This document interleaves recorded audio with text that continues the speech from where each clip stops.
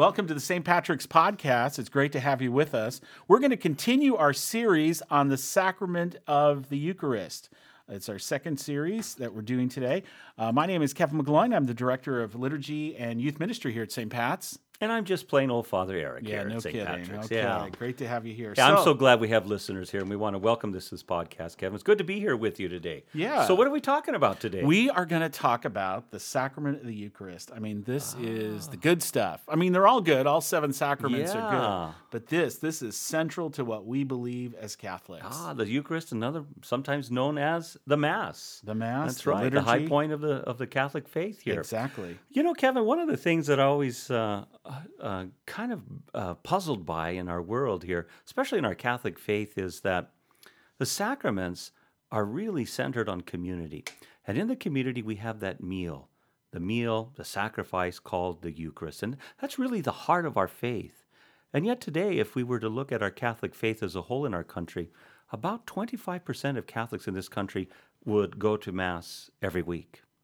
And the rest, in and out a lot of times. Do you think they come once in a while? Once in a while, some of them. Some maybe don't come twice at all, a month. twice a Some year. maybe that's about true. twice a year if they do come and all.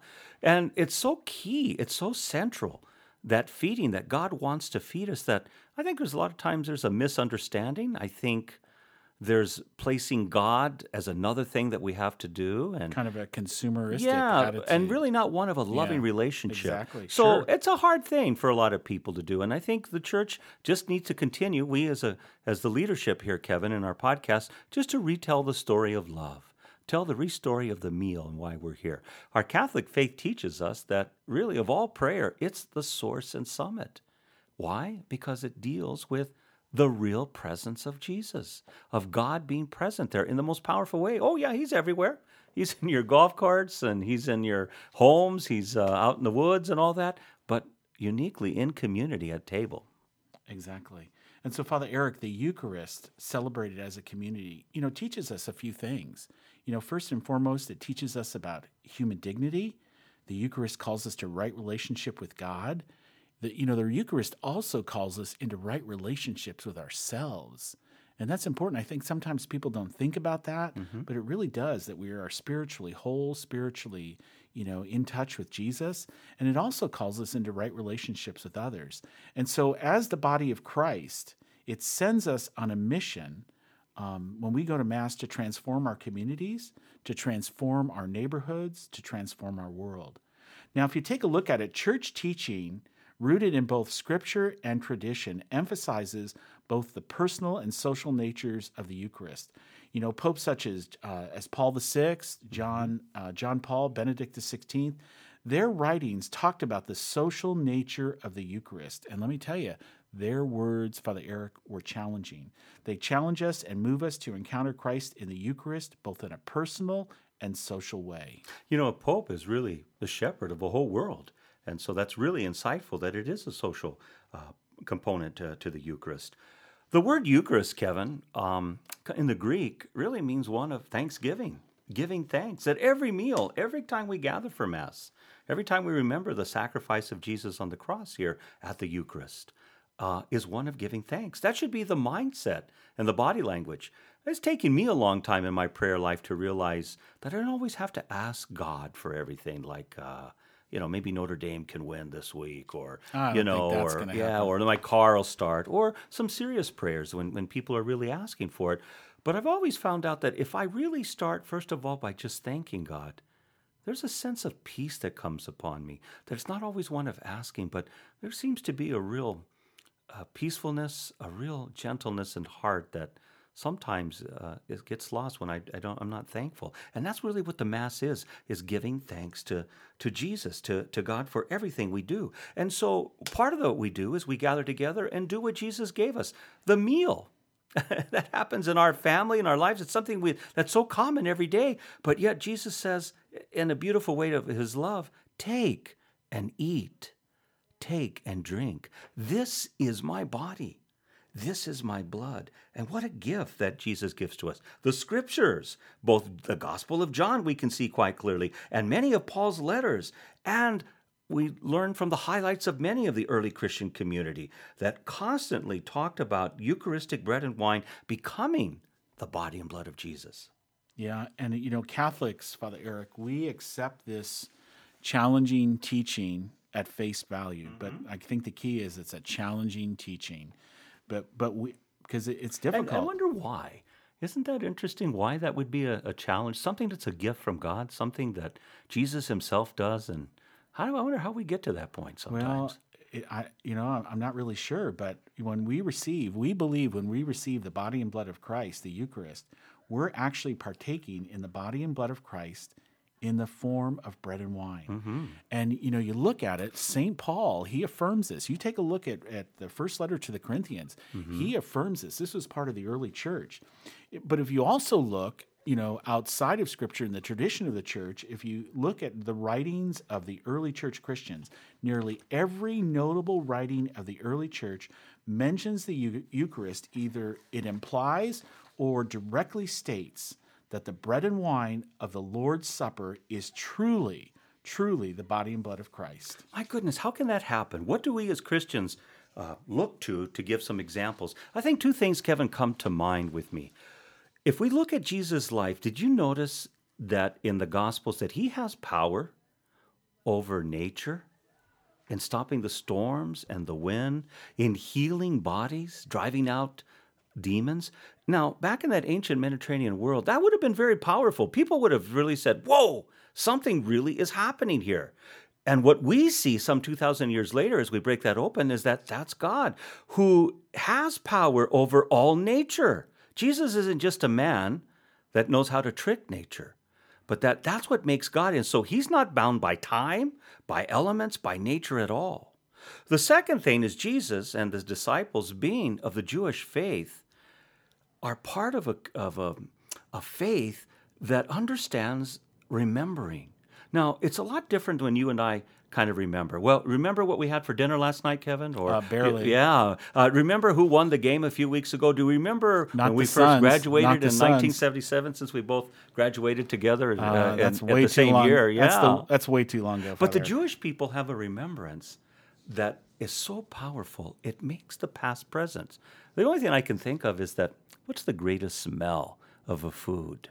What, maybe it's at school that you had this smell that brings you back. Maybe it was a new car smell. Something that is it just hits your senses, and all of a sudden you're brought back in time and go like, I'm back there. I'm eating that meal that mom used to make or dad used to make.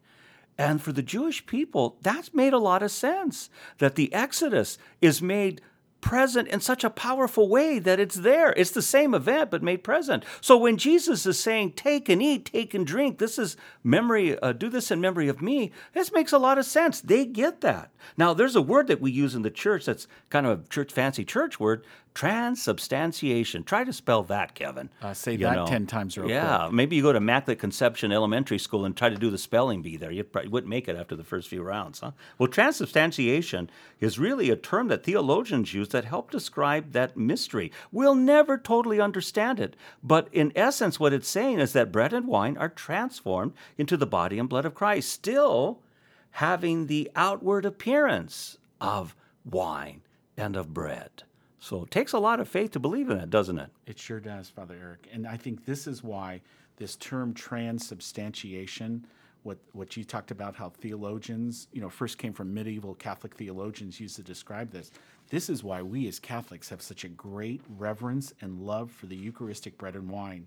It's because since Catholics believe that the Word of God is present in them just as fully as He is present in the physical body of Christ. Catholics just don't worship a host. But Father Eric, what we are worshiping is Jesus Christ in that bread, Jesus Christ in that wine, because it's in the Eucharistic bread and wine that it becomes the body and blood of Christ. Now, the miracle of God's presence in the bread and wine of the Eucharist is comparable to the miracle of His presence among us in the person of Jesus Christ. They're both beyond our comprehension. And I don't know, Father Eric, this is sometimes I think where Catholics get a little, they hear that term transubstantiation, this is my body, this is my blood. I think they get a little hung up on this because I think part of it is beyond our, if you really think about it, it's beyond our comprehension. Yeah. We're finite beings. We have a beginning and end. And And the problem is we're trying to figure out an infinite being in God, Yes. who has no beginning, who has no end, and we're trying to figure that out. So our finite brains are trying to figure out, we can't fully comprehend it. And so we think, oh, I can't comprehend it, see you wouldn't want to be ya, and we just let that go. But reality is what it does is the Eucharist reveals Jesus' great love for us. That what he did is he placed himself in humanity at the disposal of humanity, i.e., dying on the cross for the sake of our salvation. That is the ultimate love story, Father Eric. Yeah. And part of the love story, kind of continuing what you're saying, Kevin, is that Eucharist has the ability to draw people into communion. A number of years ago, I watched with over 1 billion people on television the funeral of Pope John Paul II, now considered a saint in our church. And what was interesting is watching at the Vatican, they brought people in and they were seating them before the funeral. And you know what was interesting?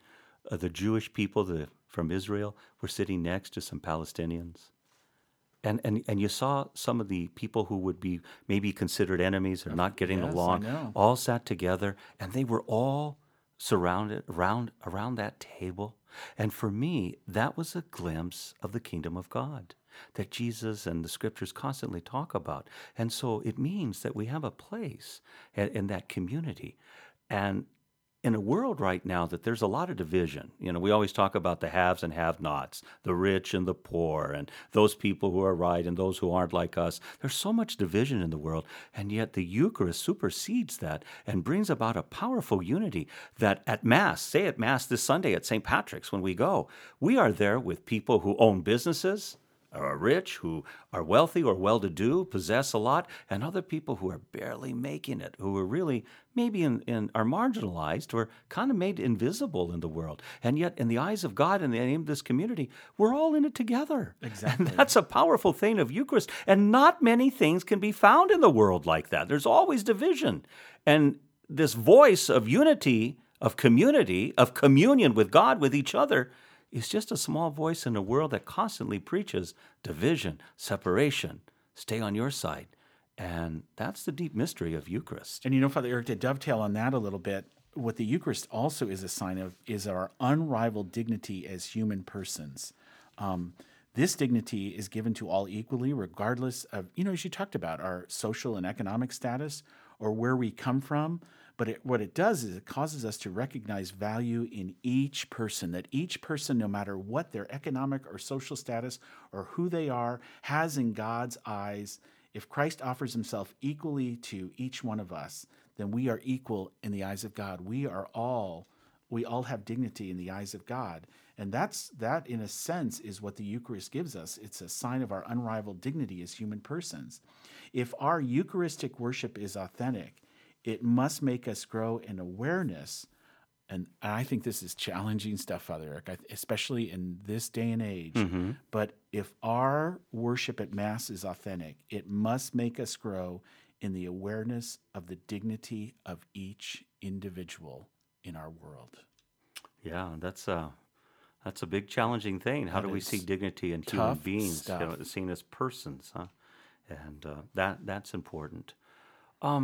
I think you and I kind of recently talk, and we share what's going on in our lives a few times there. Sure. And some challenging and some joys that we've shared. We've known each other, Kevin, for, over 30 plus years. Too long, I think. Yeah, that is too long there. Just kidding. And just recently when we were talking, we were saying, how do people really do it without Eucharist? I mean, there's some heavy Amen. burdens out there. Recently at a staff prayer, we had someone take some of those envelopes that people write their petitions on there, and we ask them to put their prayer petitions or who they're praying for in our basket. And as a staff, we pray for them and on those gifts, on those petitions every Wednesday.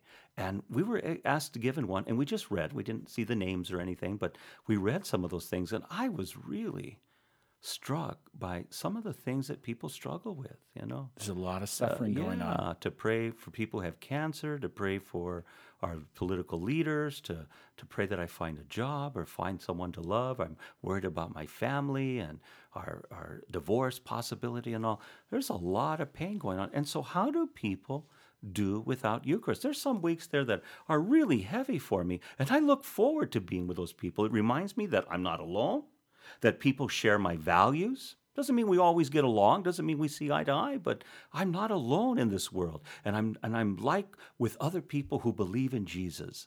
And the unity comes about that we want to follow Jesus in whatever path that we can. And that's pretty powerful, Kevin. And so I think, Oh, it sure is. just knowing that, how do you do without it, just kind of blows my mind.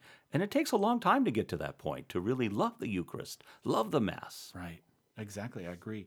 And at the same time, the Eucharist, there is a sense of responsibility that when we receive the body and blood of Christ, that when we go to Mass on Sunday, we hear the Word of God. We've got a responsibility out there for the world today.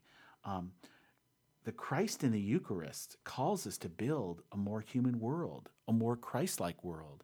It calls us to build a world that's more in harmony with God's plan, that filled with awe for all that we've received in Christ's self-gift.